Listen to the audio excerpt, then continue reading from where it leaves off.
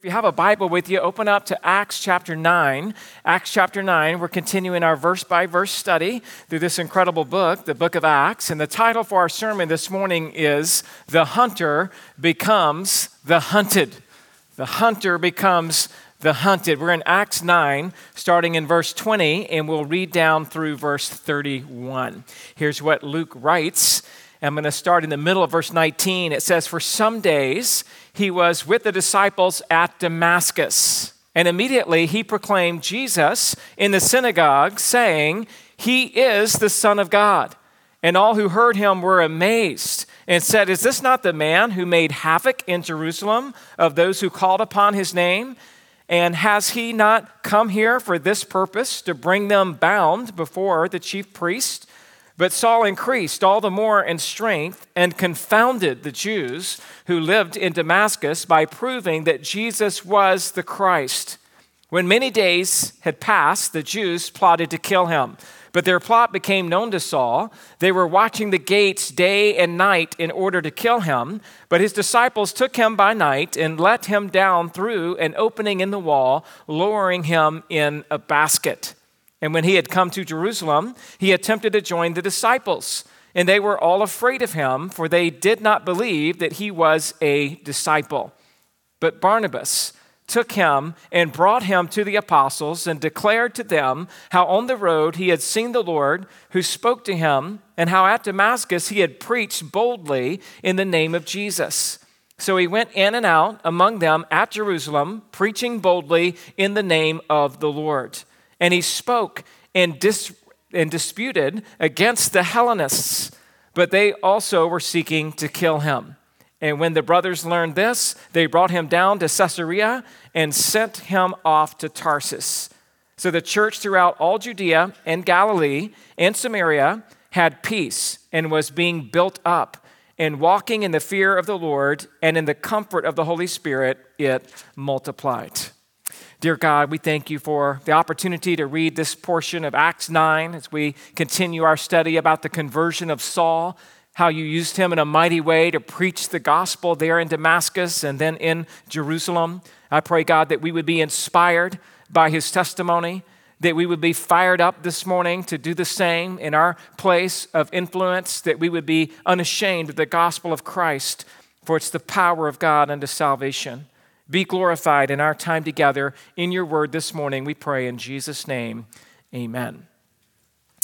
The Most Dangerous Game is a famous short story written in 1924. It follows the events of two hunters competing in a unique and life-threatening game of hunt. The story includes intrigue, desperation, and a fatal game of chase. The story's main character is an expert hunter from New York City named Sanger Rainsford. Rainsford had no problem with hunting and killing animals of any kind and of any breed. He brags about his successes and seems to have no sympathy whatsoever for the animals that he kills for sport. Rainsford finds himself stranded on a desert island after falling from a yacht that was taking him to Rio, Brazil. On the island, he encounters General Zaroff and his gigantic servant, Ivan, who embark on a vicious and oddly structured quest to hunt down and shoot Rainsford in the island's heavily wooded wilderness. General Zaroff explains that he grows bored of hunting animals because they are too predictable. Zaroff claims that a human man is different from an animal because he acts on strategy rather than on instinct. And as the hunt began, Zaroff explains the rules. Number one, Zaroff has 3 days to catch the huntee. Number two, if the huntee evades Zaroff successfully, he is boated to safety. Number three, Zaroff has a pistol and large hound dogs to hunt with.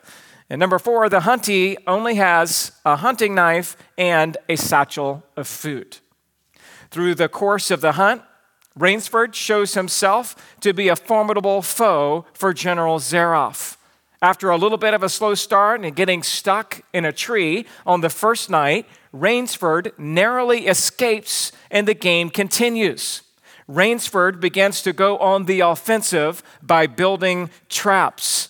And one of these traps includes the use of his hunting knife and a tree branch, which kills Zeroff's servant, Ivan. Rainsford eventually, you'll have to get the book to find out how it is. I'm so sorry about that, guys, but you'll have to get the short story and read it for your own. The point I'm trying to make is, in this story, this world-renowned hunter, Sanger Rainsford, gets a taste of what it's like to be hunted. He is used to being the hunter, setting the traps and laying out the bait and bagging his prey. But now he is on the run, trying to escape pervading danger and seeking to spare his own life. And in our text today, we're going to see how Saul, the hunter, becomes the hunted. While on the road to Damascus to persecute and bring great harm to the Christian, Saul sees a bright light. And falling to the ground, he hears a voice saying to him, "Saul, Saul, why are you persecuting me?" And Saul said, "Who are you, Lord?" And he said, "I am Jesus, whom you are persecuting." At this point, Saul is blind and he cannot see. He is led into the city where he waits for 3 days without eating or drinking until Ananias arrives. And Ananias tells Saul how he saw a vision, and that in that vision, Jesus told him to go to Saul so that he might regain his sight. Ananias is instructed to also tell Saul that he will be a chosen instrument in the hand of the Lord, but that he would also suffer greatly for the sake of Christ's name. And in our text today, we're going to see how Saul, the hunter, becomes the hunted. He had to escape to spare his own life, not once, but twice. Saul, the fierce persecutor of the church, became the prey. As this passage unfolds this morning, we'll see, number one, in your outline, the preaching and persecution of Saul in Damascus, and then number two, the preaching and persecution of Saul in Jerusalem. Two main headings this morning. Let's start with number one, the preaching and persecution of Saul in Damascus. You'll see that in verses 20 through 25 in your first blank. If you are taking notes this morning, says, proclaiming Jesus as the Son of God. Proclaiming Jesus as the Son of God. Again, we'll start in verse 19 to get a running start here. In taking food, he was strengthened. That's Saul. Again, after the 3 days of not eating or drinking, he now has his sight. He's able to see again. He takes food. He's strengthened for some days. The middle of verse 19, he was with the disciples at Damascus. And then verse 20, and immediately he proclaimed Jesus in the synagogues, saying, "He is the Son of God." Well, verse 19 tells us that after Saul regained his sight, he was filled with the Holy Spirit, and he was baptized, and he took some food and was strengthened. And when it says for some days, he was there with the disciples at Damascus, it seems more or less that Saul has been accepted into the Christian community in Damascus. Ananias, if you remember, had hesitated slightly, but after the Lord assured Ananias that Saul indeed was a chosen instrument who would preach the gospel to Gentiles and before kings and to the children of Israel, Ananias welcomed Saul into the Christian community. And when Saul got accepted into the Christian community of Damascus, he couldn't sit on the sidelines for long. He was ready to get back into the game. Granted, he had changed sides and he had changed uniforms, and he approached his purpose with a new heart and with a new focus. And instead of persecuting those who walked in the way, Saul is ready to proclaim that Jesus indeed is the Son of God. The word proclaimed here in verse 20 is the word kerusso. If you study anything about preaching, you know this is an important key word to preaching. It means to make a public declaration. It means to announce. It means to be a herald of the truth. It means to not be shy and not be afraid, but to say what needs to be said because you're standing on the Word of God. And that's exactly how Saul was. Saul was not shy. He was not afraid. In fact, up to this point, Saul thought that Jesus was a phony and a fake, so he spoke outwardly against Christ. He thought Jesus was actually leading the Jews away from the God of the Old Testament, and therefore did everything he could within his power to stomp out the Christian faith. But after Jesus appeared to him on the road to Damascus, he realized that Jesus was the Christ and that Jesus was alive and that Jesus indeed was the Lord of all. Saul had been wrong, and now Saul wanted everyone to know that Jesus was right. The fact that Saul preached that Jesus is the Son of God is significant. That's kind of his first message, and what a powerful message it is that Jesus is the Son of God. Interestingly, this is the only time in the entire book of Acts that phrase, Son of God, appears. And so we want to take a moment and examine it since it's the only time that phrase appears in Acts. It's tempting to think when we think about the Son of God, there's two titles that we can't help but compare and contrast just a little bit, Son of God, and the other title, the Son of Man. And when you think about those two titles, particularly the Son of Man, you often would think that it refers mainly to Christ's humanity, Son of Man, and you kind of think that the Son of God title might refer to Christ's divinity.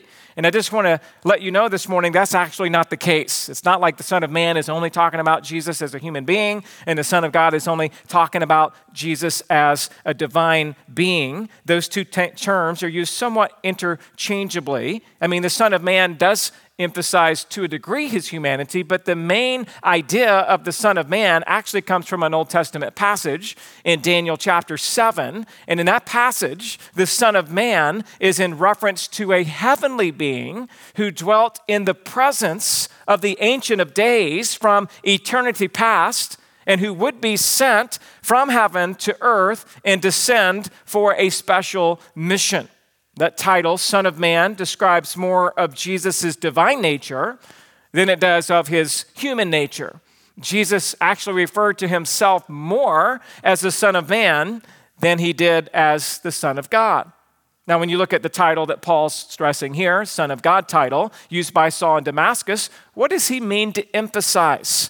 In the Old Testament, this title, the Son of God, could be used in a few different ways. Let's just briefly look at a couple of them. Number one, that same phrase, Son of God, could refer to angels in heaven. Could refer to angels in heaven. Your next blank there. The angels of heaven sometimes are referred to as sons of God. Think of it as more of a lowercase s. Sons of God. In that sense, they are creatures of God, not divine beings. The best known reference for the sons of God referring to angels might be Genesis chapter 6, verses 1 through 2. When man began to multiply on the face of the land and daughters were born him, the sons of God saw that their daughters of man were attractive, and they took them as wives as they chose. Again, we see the phrase referring to angels in Job chapter 1, verse 6. You'll remember this passage as well. Now, there was a day when the sons of God came to present themselves before the Lord, and Satan also came among them. So the phrase sons of God could refer to angels, in this case, fallen angels. A second way that phrase is used in the Bible would be as Israel.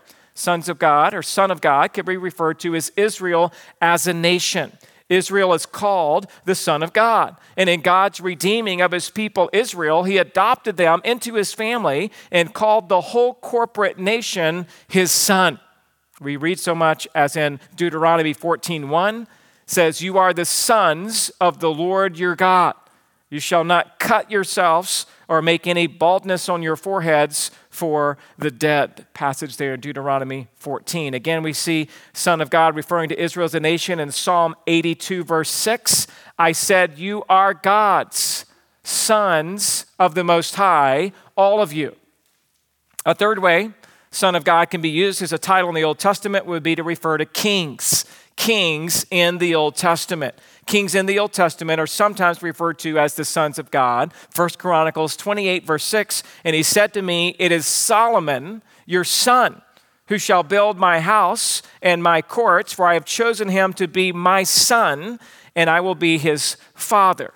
Now, none of those references, whether we're referring to angels or we're referring to kings or we're referring to Israel as a nation, none of those are what Saul is talking about here in this passage. None of those have a divine emphasis. They all seem to be seen as created beings. They're all inferior titles, if you will, to Jesus Christ, who is the ultimate Son of God. And so that's why the fourth usage and the main usage we see there is Jesus the Messiah. Jesus the Messiah is the Son of God. Now, the concept of Messiah, the anointed one, continued to grow with further and further revelation as the Old Testament was written. And over time, the word Messiah became synonymous with the term Son of God. And in the New Testament, God spoke audibly from the clouds and announced to those that Jesus was indeed his Son. He did that at Christ's baptism. You're familiar again with Matthew 3, 16 and 17. And when Jesus was baptized, immediately he went up from the water, and behold, the heavens were opened to him, and he saw the Spirit of God descending like a dove and coming to rest on him. And behold, a voice from heaven said, "This is my beloved Son, with whom I am well pleased." And so at Christ's baptism, God the Father makes it abundantly clear that Christ is indeed his Son. We read it again on the Mount of Transfiguration, Matthew chapter 17, verse 5. God makes the same announcement from a cloud in heaven. Matthew 17, 5, he was still speaking when, behold, a bright cloud overshadowed them, and a voice from the cloud said, "This is my beloved Son, with whom I am well pleased. Listen to him." Now, what I want to stress here is that Jesus is not God's Son in the sense of a human father and son. God did not get married and have a son. That's what the Mormons actually teach. That's not true. God did not produce a son from within himself. Jesus is God's Son in the sense that he is God made manifest in human form. Jesus is God's Son in the sense that he was miraculously conceived in Mary by the Holy Spirit. In fact, Luke 1:35 says, "And the angel said to her, 'The Holy Spirit will come upon you, and the power of the Most High will overshadow you. Therefore, the child to be born will be called Holy, the Son of God.'" Now, during Christ's trial before the Jewish leaders, the high priest demanded Jesus to answer this question in Matthew 26:63. The high priest said to him, "I adjure you by the living God, tell us if you are the Christ, Messiah, the Son of God." Jesus responded in the next verse by saying, "You have said so, but I tell you, from now on, you will see the Son of Man seated at the right hand of power and coming on the clouds of heaven." So again, Pilate asked him, "Are you the Son of God?" Jesus' answer is, "You have said so." And then he equates that Son of God title with the Son of Man because he says, from now on, you will see the Son of Man. And so by answering this way, Jesus shows us that he indeed is the Son of God and that he is the Son of Man. And that both of these titles are simply saying that Jesus is God. He is of the same nature as God. He is of the same essence as God. He is of the same power as God. He is of the same attributes as God. The same in omniscience, the same in omnipotence, the same in omnibenevolence. Jesus is all-knowing. He's all-powerful. He's all-loving. He's all-wise. He's almighty. And this is what Saul is preaching in Acts chapter 9. It's a theological message saying that we've got to look to Christ. If you really want to understand God, the God of the Old Testament, you have to see him being fulfilled in all the prophecies that point to the Messiah, who is Jesus, who is indeed the Son of God. Saul here, that becomes Paul, here in Acts 9, he wasn't preaching that Jesus was a finite being, like all the other titles of the Son of God, but he is teaching that this Jesus is an infinite being. He wasn't preaching that Jesus had a finite origin, but he had an infinite origin. He wasn't teaching that Jesus was still dead or still buried, but that he was alive and that he would be alive for all eternity. I mean, notice there in verse 20 again, he didn't say Jesus was the Son of God. He said Jesus is the Son of God, that he's still alive, that he's been resurrected, that he still lives today. And I love the worship song, Waymaker. Saul is saying in the same sense here, he's saying Jesus is. That song says Jesus is moving in our midst, that Jesus is working in this place. He is saying that Jesus is the waymaker, miracle worker, promise keeper, light in the darkness. My God, that is who you are. In a sense, that's what Saul is preaching before Waymaker came out, right? He's just saying, this is who Christ is. And as the Son of God, Jesus is the light of the world. Saul is more sure of this than ever. Saul had now seen Jesus face to face. He had heard from Jesus on the road to Damascus, and no doubt he had now read and been able to understand, as his mind was opened up by the illumination of the Holy Spirit, and understand all the passages that he had ever studied about a Messiah coming is now fulfilled in Jesus Christ. This is Saul's message. Saul is not preaching the old covenant. Saul is not preaching 4 tips to a happy life. Saul is not preaching about how to fight the Romans. Saul is preaching Christ.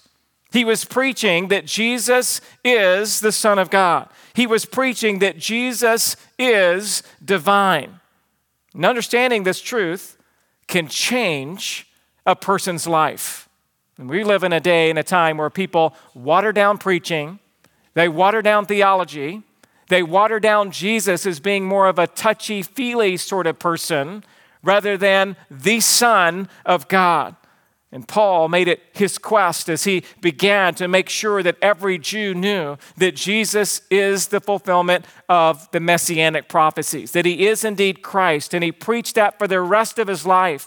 Paul preached Christ in 1 Corinthians 2:2. For I decided to know nothing among you except Jesus Christ and him crucified. Paul preached Christ in Galatians 6:14. But far be it from me to boast except in the cross of the Lord Jesus Christ, by which the world has been crucified to me and I to the world. My friends, we must be willing and ready and ever so excited to do the same. That's our mission, to preach Jesus as the Son of God. We're to preach the word, to be ready in season and out of season, to reprove, rebuke, and exhort with complete patience and teaching. 2 Timothy 4:2. That's our objective, is to follow in the footsteps of Saul. Wasn't it Paul who said, "Follow me as I follow Christ"? He's preaching about the divinity of the Lord Jesus Christ. And so we see how Saul was proclaiming Jesus as the Son of God. Now let's look at verse 21, and we'll see how the others there were recognizing, your next blank, they were recognizing this transformation. Verse 21, and all who heard him were amazed and said, "Is this not the man who made havoc in Jerusalem of all those who called upon this name? And has he not come here for this purpose, to bring them bound before the chief priest?" So again, the audience of the people there in Damascus were hearing Saul preach about the very name of the person that he came to persecute. He was persecuting Christ, and he was persecuting Christ's body, so the listeners are just taking a little bit of a step back. They're amazed, they're astonished, they were astounded, they were startled, stunned, and surprised. I mean, wasn't this the same man who wreaked havoc in Jerusalem? Again, look back at chapter 8. Chapter 8, verse 3. But Saul was ravaging the church and entering house after house, and he dragged off men and women and committed them to prison. Look at the beginning of chapter 9, verses 1 and 2. But Saul, still breathing threats and murder against the disciples of the Lord, went to the high priest and asked him for letters to the synagogues at Damascus, so that if he found anyone belonging to the way, men or women, he might bring them bound to Jerusalem. And then look at verse 13 and 14 here in Acts 9, verses 13 and 14. But Ananias answered, "Lord, I have heard from many about this man, how much evil he has done to your saints at Jerusalem, and he has authority from the chief priest to bind all who call upon your name." But you know what? things have changed. The hunter is now becoming hunted. And he's becoming hunted, as we'll see here as the passage unfolds, because his life has been radically transformed. I wonder if you've ever seen anybody whose life was so radically transformed when they came to Christ that you could barely recognize them.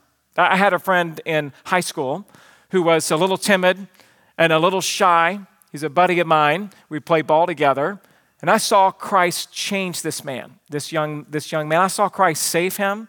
I saw him grow through college as a witness for the Lord Jesus. He's a preacher today in Tennessee who's unashamed to preach the gospel boldly. I remember when I was working as a PA, there was a young man who was in the operating room. He worked as a nurse anesthetist, and he would make fun of me because of my faith and try to mock me there. And then this guy got saved. Right in the middle of my time working in Savannah, I had an opportunity to witness to him a few times. A few others were witnessing to him, and this guy got saved. And after he got saved, he used to come into the operating room, whatever room I was in operating, he would come and make a beeline for me with his Bible and say, "Hey, Adam, what about this passage? What about this passage?" Because he was just this young convert. I mean, I don't know about you, but that's like one of the most exciting things about being a Christian is seeing God get a hold of someone's life to where they're so radically transformed. You're like, well, wait a second. Is this the same person? There was a girl who gave her testimony here just last baptism who said, before I was saved, I was living for myself, and in my sin, I got saved. And some people around church tell me I look like a different person, because my countenance is now radiating with the joy that I have of knowing Christ. And I just love those transformational stories of people who were in darkness. Did you know that's all of our story? That every single one of us were lost, totally depraved, on our way to hell, and God changed you? And sometimes we look at a testimony like Saul's, and we're like, man, that's just awesome. He fell to the ground, it's this bright light, he's blind for 3 days, so dramatic. And it is dramatic, and we can look at it and appreciate it, but your testimony is no less dramatic. You've been radically saved. If you're in Christ today, you were on your way to hell, even if you were in homeschool. Homeschool can't save you, right? We love our homeschool families, all right?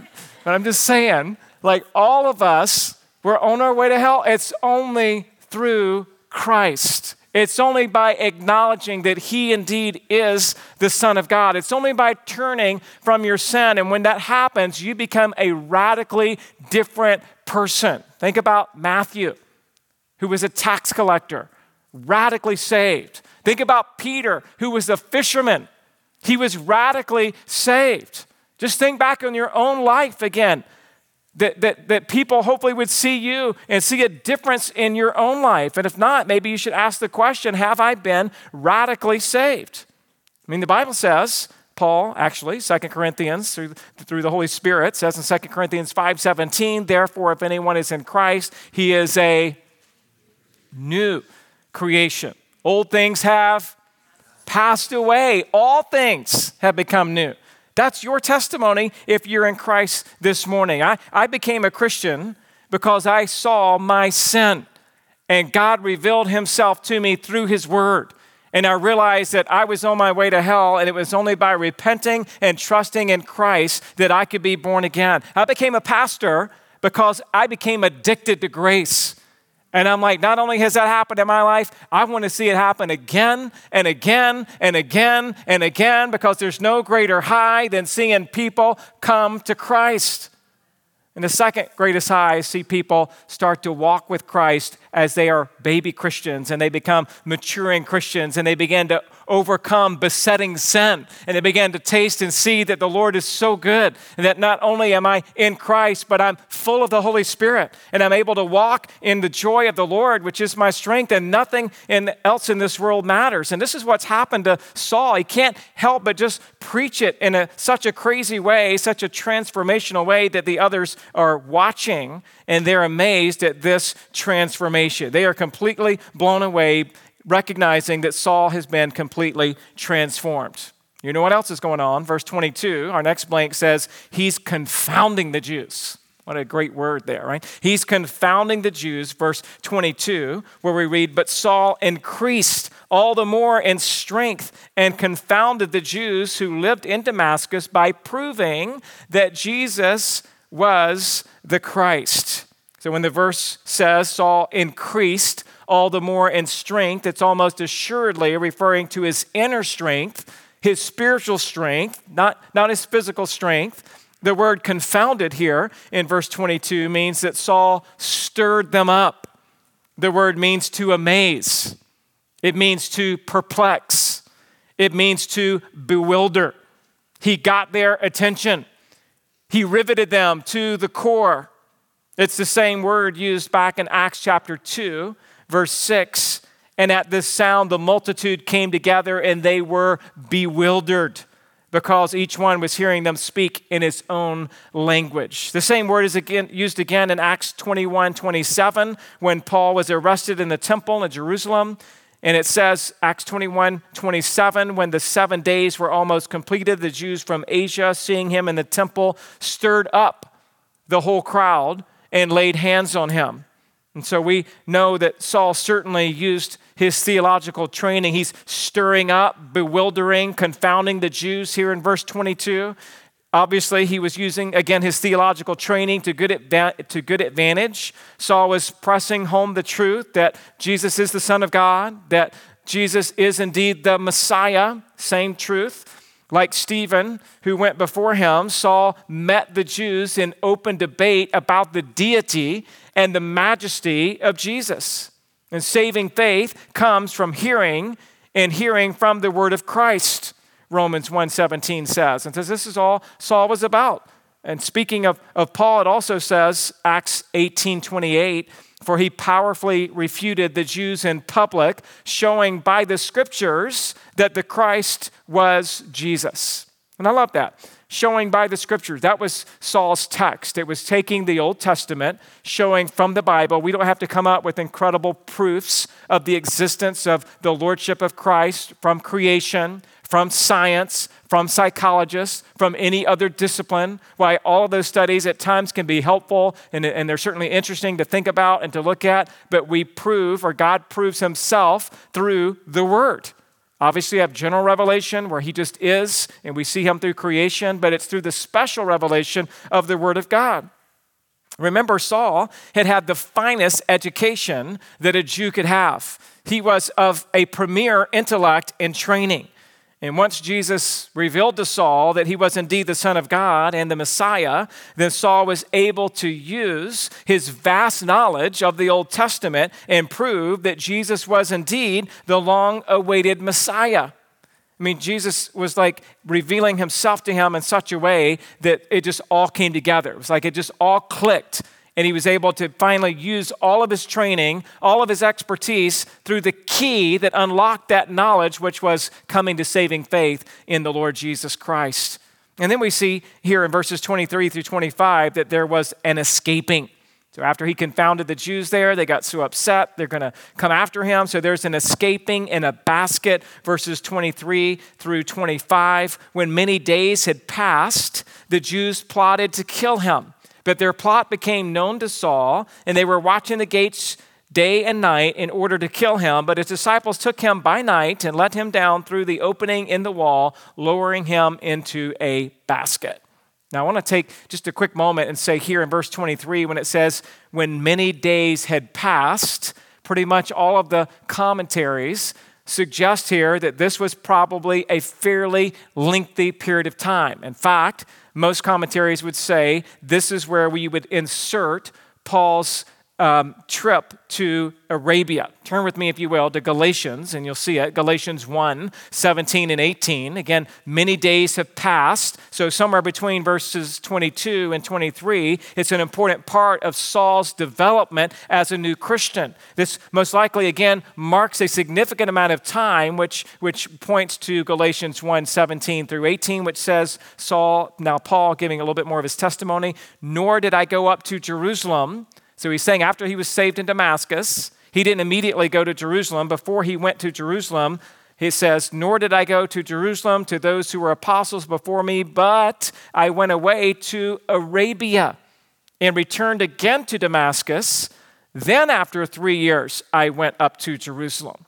So we know there's a period of 3 years between his conversion.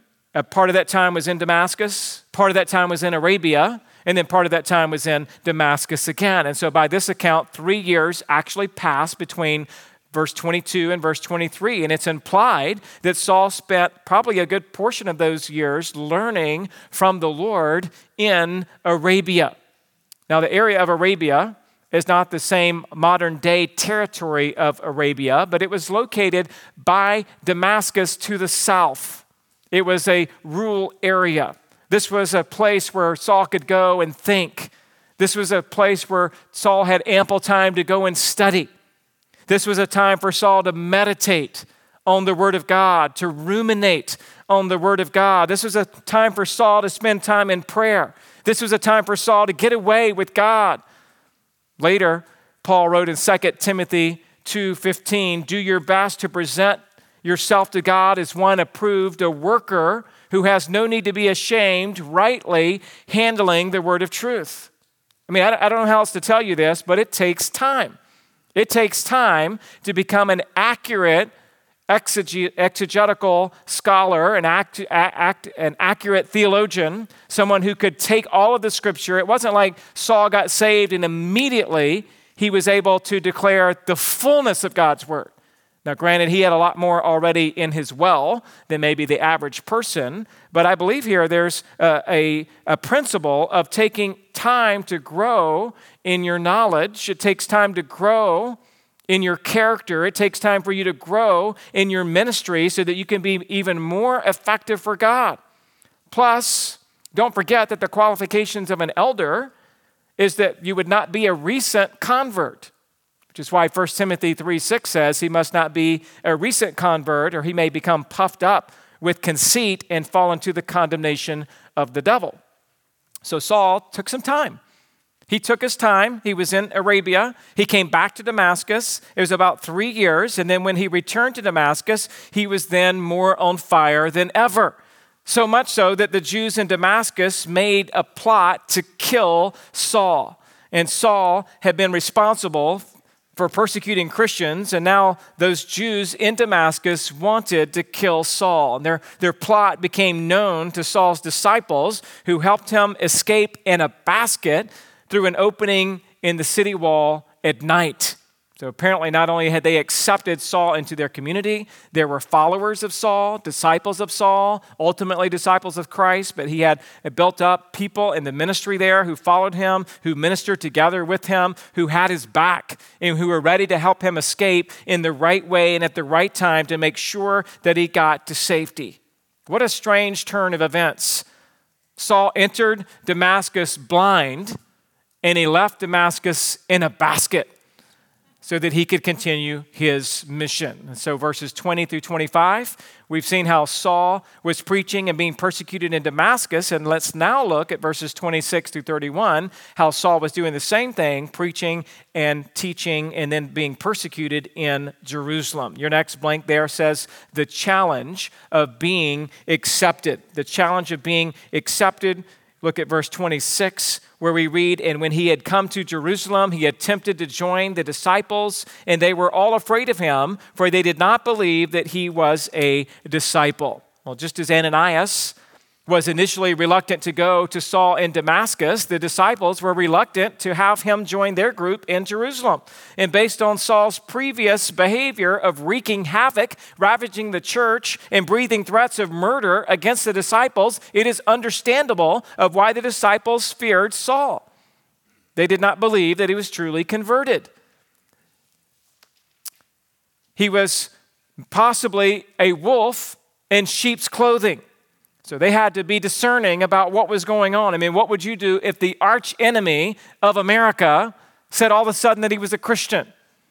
Or the arch enemy of your life said that they were born again? You would just want to take a second and take that in for a little bit. I mean, questions came up. Where had Saul been for the last 3 years? What was he doing? What exactly were his true beliefs? What was his goal in coming into such close fellowship with the disciples? How long had the disciples rejected Saul? We don't know, but based on the verb tense, it appears that there had been repeated attempts and repeated rejections. The word attempted means that he kept trying. Many unanswered questions, again, helped create an atmosphere of suspicion and fear. And in verse 27, we see that the friend that reached out to him was no other than Barnabas. Verse 27, but Barnabas took him and brought him to the apostles and declared to them how on the road he had seen the Lord who spoke to him, and how at Damascus he had preached boldly in the name of Jesus. It was Barnabas who helped the Jerusalem church accept Saul. Now again, we met Barnabas, also called Joseph, the son of encouragement, back in Acts chapter 4, verses 36 through 37. And just as Ananias had befriended Saul in Damascus and brought him into the believing community, it was Barnabas who in Jerusalem invited Saul in. Barnabas took hold of Saul and brought him to the church leaders. And he convinced them that Saul was both a believer as well as a chosen apostle. And Barnabas made it clear that Saul had indeed seen the risen Christ on the road to Damascus. There is no mention of Barnabas seeing a vision like Ananias did in Damascus of telling Jesus telling Barnabas what to do. This was just the nature of the man. He was a true friend and an encouragement to others. And most likely, the way that Barnabas got this information is he was willing to give Saul a chance. And he spent time with him. And they went to Whole New Coffee. And they hung out. I'm just kidding. They went and spent time. Barnabas all of a sudden has all this information about what happened on the road and how he preached in Damascus. So he must have spent some time. He cared enough to really hear the heart of Saul and to hear his testimony and to evaluate for himself if there indeed had been a true change. And I just wonder sometimes if we could learn from that. Instead of being skeptical about a person or something you heard about somebody, everybody's cautious and suspicious. Why don't you just say, hey, I'd love to go grab coffee with you. I'd love to just kind of get to hear a little bit of your story. I'd love to hear what it is that God's doing in your life or what really happened in that circumstance. I love that about Barnabas. He's just an encourager, just wants to spend time. And of course, Saul's testimony proved to be true. And so Barnabas, now being very familiar with Saul and his encounter, came back and worked him into that relationship there with the other disciples in Jerusalem. I think what Barnabas is demonstrating here is true friendship. Proverbs 18:24, a man of many companions may come to ruin, but there is a friend who sticks closer than a brother. Proverbs 17:17, a friend loves at all times, and a brother is born for adversity. Proverbs 27:10, do not forsake your friend and your father's friend. And I hope that you and I would be that kind of friend. I hope that we would be willing to reach out, to get to know someone, to bring them into our fellowship.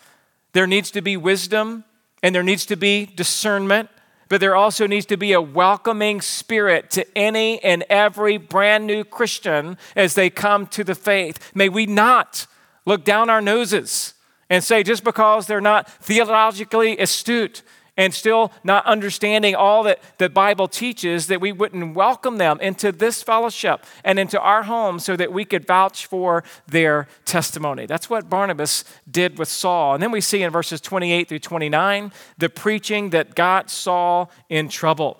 The preaching that got him in trouble, 28 and 29. But he went in and out among them. So he went in and out among them at Jerusalem, preaching boldly in the name of the Lord. And he spoke and disputed against the Hellenists, but they were seeking to kill him. Well, Saul was finally accepted. He went in and out freely in Jerusalem. He moved about without hesitation and without limits, and he wanted to preach the gospel to anyone and to everyone. And so he was preaching boldly in the name of the Lord. That phrase, preaching boldly, is just one word in the original language. It means to express oneself freely. It means to be open and fearless. It means to have courage in the face of danger or opposition. And Saul may have known that his freedom wouldn't last forever. And so he took every opportunity that he had and he preached his heart out for the Lord Jesus Christ. He preached boldly in the name of the Lord. We must be willing to do the same today. Jesus told his disciples in Matthew 10:7, he said, "And proclaim as you go, saying, the kingdom of heaven is at hand." Paul said in 1 Corinthians 9:16, "For if I preach the gospel, that gives me no ground for boasting, for necessity has laid it upon me. Woe to me if I do not preach the gospel." 1 Corinthians 1:17 and 18, Paul said, "For Christ did not send me to baptize, but to preach the gospel, and not with words of eloquent wisdom, lest the cross of Christ be emptied its power. For the word of the cross is folly to those who are perishing, but to us who are being saved, it is the power of God." Again, listen, we're living in a world that is changing. We are living in a world where preaching the gospel is no longer socially accepted. What is accepted in our culture is a bunch of strong opinions about a lot of cultural issues.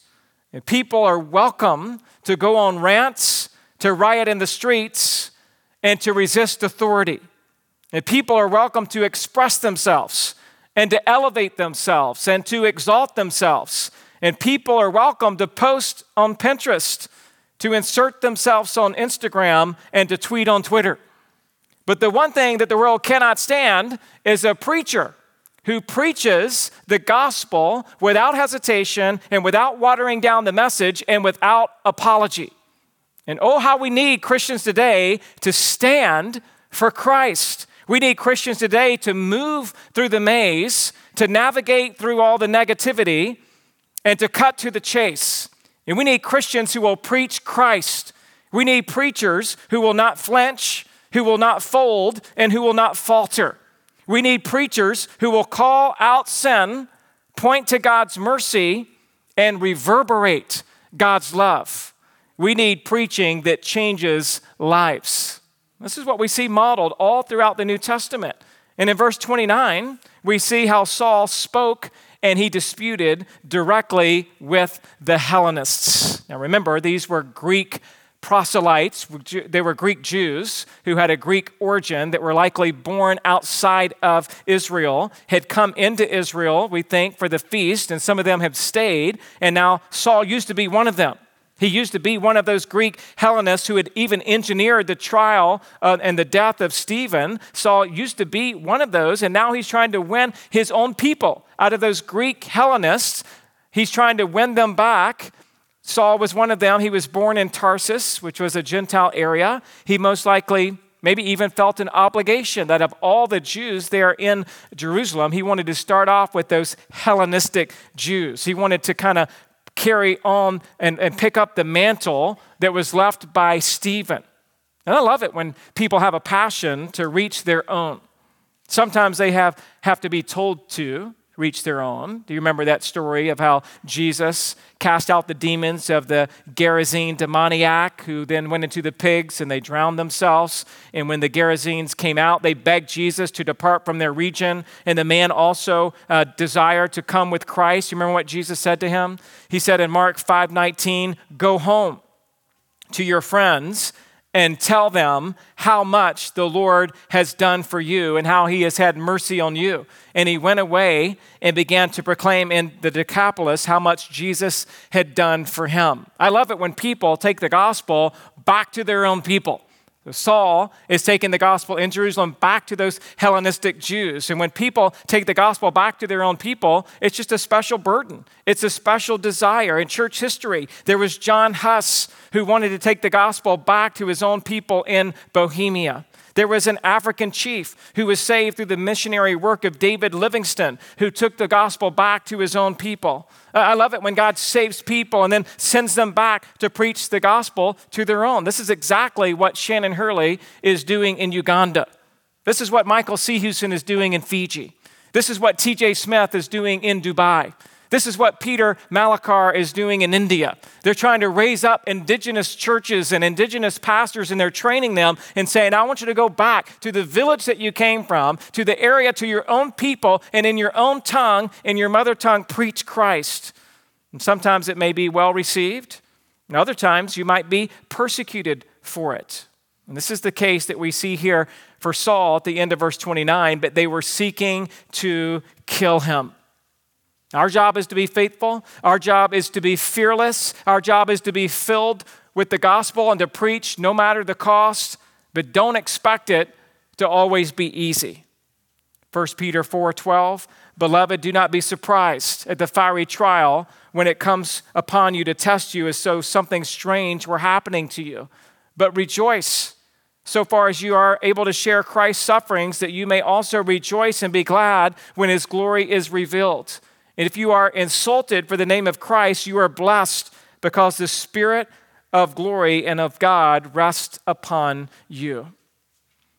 Well, we see that the challenge of Saul being accepted in Jerusalem, the friend that reached out, that's Barnabas, the preaching that got Saul in trouble, and then we see here, your next blank says, the escape plan to Tarsus. The escape plan to Tarsus, and when the brothers learned this, they brought him down to Caesarea and sent him off to Tarsus. And so just like Saul's disciples in Damascus came up with a plan for escape, the brothers in Jerusalem had a plan as well. And they decided that it would be best to bring Saul to Caesarea, which was that seaport on the Mediterranean coast of Israel, and then off to his hometown, Tarsus. And Paul talks about this in Acts 22, 17 through 21, where we also see Jesus was involved in giving instructions about his escape. Look over at it with me. Acts 22, Jesus is the one who actually also tells him that he is to escape from Jerusalem. As again, Saul talks about this. And now Paul, Acts 22, 17, when I had returned to Jerusalem and was praying in the temple, I fell into a trance, and I saw him, that would be Jesus, saying to me, make haste and get out of Jerusalem quickly, because they will not accept your testimony about me. This is referring to this incident of Acts chapter 9, when those in Jerusalem were going to kill Saul, and Jesus said, get out quickly, because they will not accept you. And then skip down to verse 21, and he said to me, go, for I will send you far away to the Gentiles. We will not see Saul again until Acts 11:25, when it was once more Barnabas who finds Saul and brings him to the church at Antioch, where they ministered together. So again, remember, Saul took a hiatus in Arabia for about 3 years, and now he's taking a hiatus in Tarsus, where he's from, for about 7 years. So we're going to see a total of 10 years between his conversion and when he began his first missionary journey. And this is a time for him to escape to Tarsus according to the direction of the Lord Jesus. And while he was in Tarsus, he was far from idle. Between this time and the time when he came back to Antioch, he was aggressively doing what the Lord had called him to do. In fact, according to Galatians 1:21, he went into the regions of Syria and Cilicia. And at least some of the churches of that region mentioned in Acts 15:23 must have been founded by Saul during those years. What I'm trying to say is, Saul was not escaping to do nothing. He was told by Jesus to leave Jerusalem quickly and to go far away to the Gentiles. And we need the Lord's wisdom to know when to stay and when to go. I just love the fact here that strategically, God never says all people all stay all the time. Neither does he say everybody flee all the time. There's just a point where you stay and stick it out, and you might be martyred for it. Happened to Stephen. And there's a time when you're like, you know what? God's calling me to go, but wherever I go, I'm going to do the same thing. So whether I'm here or whether I'm there, my job is to be faithful where I am for God's glory, to preach Christ. And then we see in verse 31, the peace and the growth of the church. The peace and growth of the church. So the church throughout all Judea and Galilee and Samaria had peace and was being built up and walking in the fear of the Lord, and in the comfort of the Holy Spirit, it multiplied. We just simply see that after Saul left, Things quieted down for a while in Palestine. The churches in the area were being built up. Even though things had been difficult, this was a time for spiritual growth. This was a time of spiritual rest in the Lord. This was a time for the church to regroup and to think through how they could be effective to carry out God's plan for the whole world. After certain significant moments, Luke gives pertinent summaries of the state of the church. He did this after Acts 2:47, after Pentecost. He did it in Acts 6:7, after the church appointed the first deacons. And he does so here. After Saul's conversion in the initial part of his ministry, he just kind of gives a summary statement about what's going to be happening. This was an opportunity again for the church to repair and to strengthen their sails before the next storm began to blow. The door of faith had been opened to the Jews in Acts 2 and to the Samaritans in Acts 8, and it would soon be open to the Gentiles in Acts 10. And Saul was moved off the scene for a season, and Peter now returns. Soon Peter will move off the scene, and Paul will fill the pages of the rest of the book of Acts. God changes his workmen, but his work goes on. And you and I have the privilege to be a part of that same work today. We have the opportunity to follow in the footsteps of these incredible men and women that we see throughout Scripture. And here today we've again studied how Saul was the hunter and then he became hunted. And I just want to ask you, maybe you've been the hunter. At times in your life you've made fun of God and you've attacked followers of God. And you've mocked your parents.